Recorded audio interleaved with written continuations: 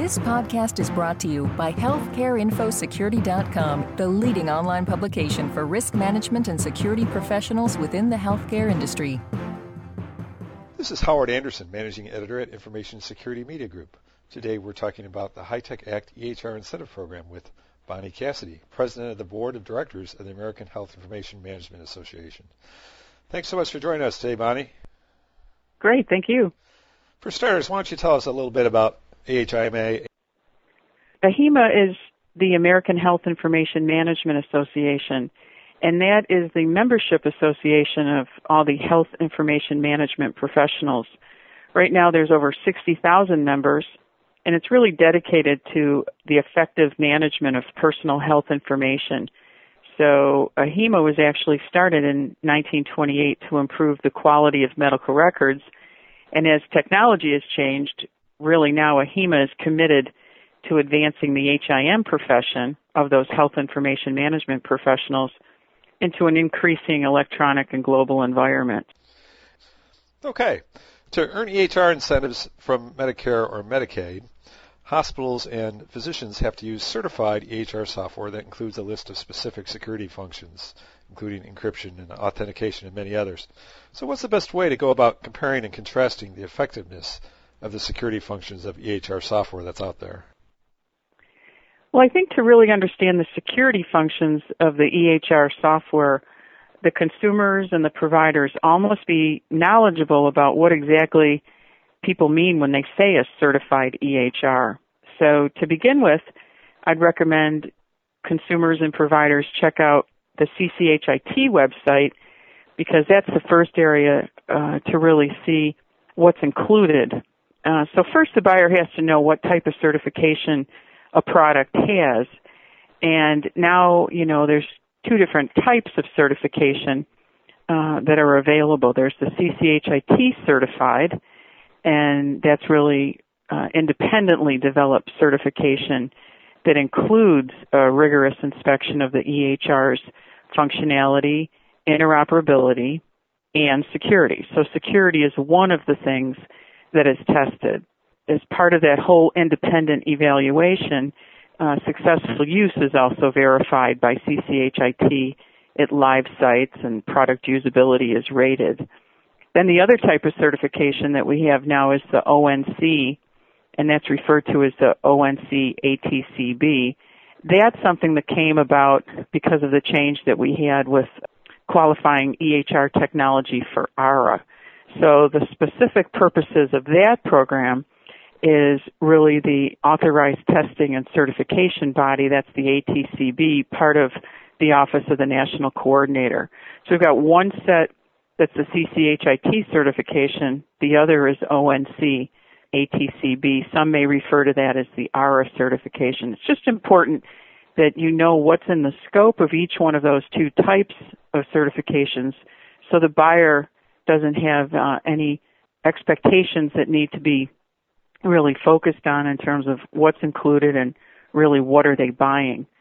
I think the second thing the buyer has to know is what security functions specifically are included in those certification test scripts.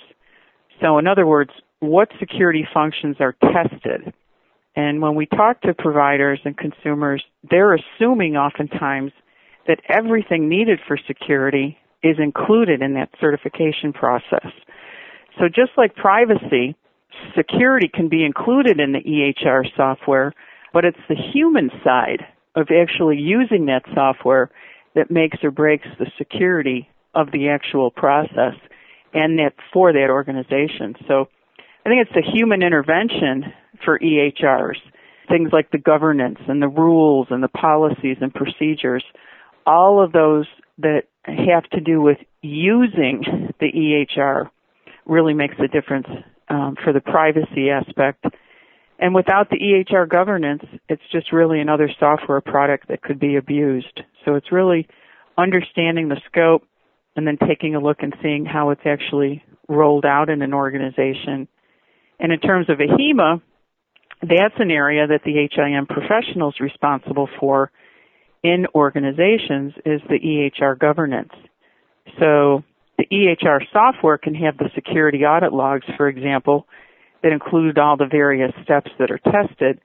And of course, the software is certified, but it's the user that can turn off that functionality, and the EHR is able to work without it. So then your entire security system is violated. So you really need to be monitoring those security aspects and basically what's turned on and what's turned off. To qualify for the HITECH Act incentives, hospitals and physicians must conduct a risk analysis and then take action to mitigate those risks that they've identified. What tips would you offer on how to conduct an effective risk assessment, especially if you have a limited budget?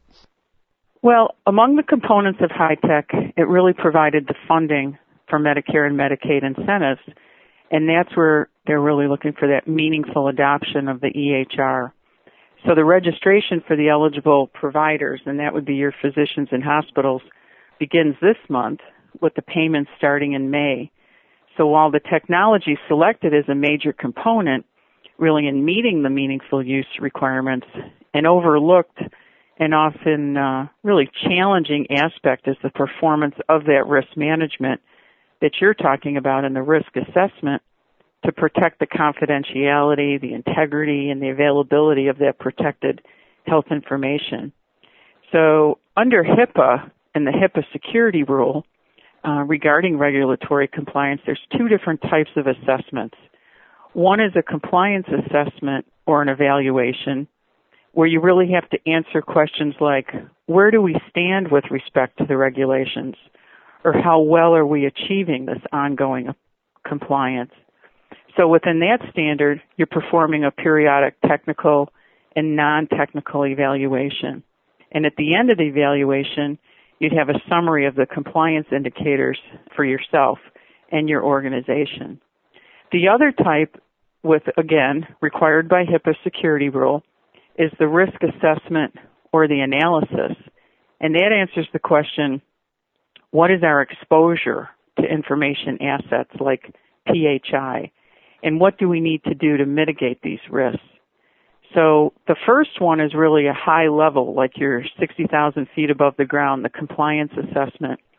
The other one, the risk assessment, is really you're getting down deep into the weeds and doing a thorough assessment of the potential risks and vulnerabilities within your organization.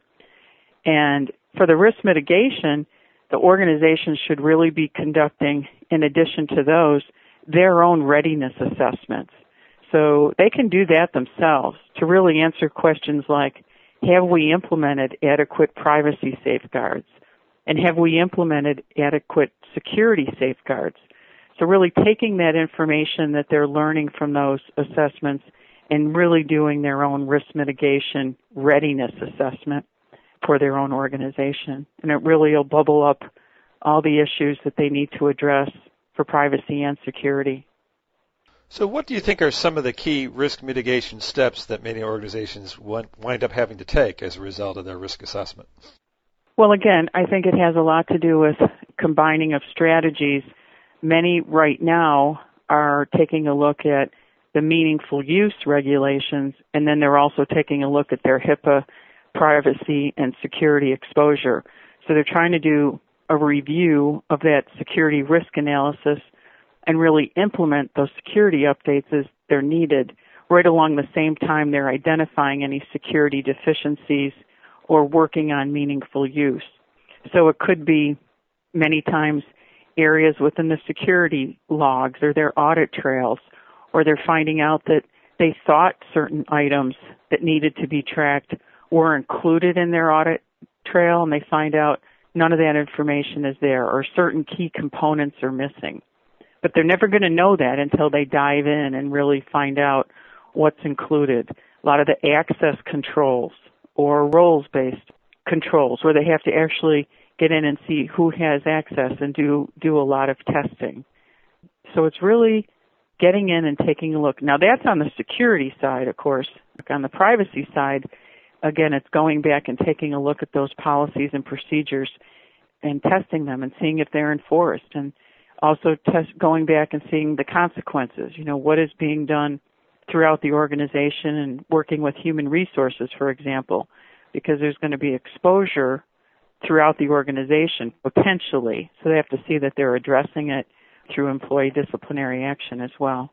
That's a common one, is working organization-wide with the employees that are not in health information technology or in health information management, but often care providers having access to that information, just constant training and retraining of the workforce on the confidentiality of the information. Finally, what other advice would you offer to organizations about how to ensure the privacy of patient information, especially as they implement electronic health records? Well, I think every provider organization has to have a health information management professional working as part of the team, either serving as a consultant or as an employee in the role of a chief privacy officer, because ours is earmarked, over $20 billion really in health information technology. So it's the privacy and the security of the EHRs and all the other technology that's a key concern.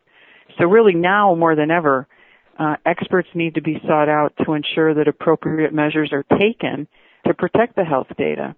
And AHIMA has a certification for those with the expertise in healthcare privacy and security. That's referred to as a CHPS, where you're certified in healthcare privacy and security. And I'd recommend that providers look for that designation to have that person on the team as they're testing and certifying for privacy and security and doing evaluations within their organization. Because AHIMA's CPHS is the only certification that combines privacy and security within one credential in the healthcare industry. So that certification ensures that you've got the advanced competency in designing and implementing and administrating the comprehensive programs that the organizations need to make sure that they're constantly doing their own self-assessment on all areas of privacy and security as they move forward with HIT adoption. Thanks, Bonnie. We've been talking today with Bonnie Cassidy, president at AHIMA. This is Howard Anderson. Thanks so much for listening. This podcast has been brought to you by healthcareinfosecurity.com. For more interviews, breaking news, research, and educational webinars, please visit www.healthcareinfosecurity.com.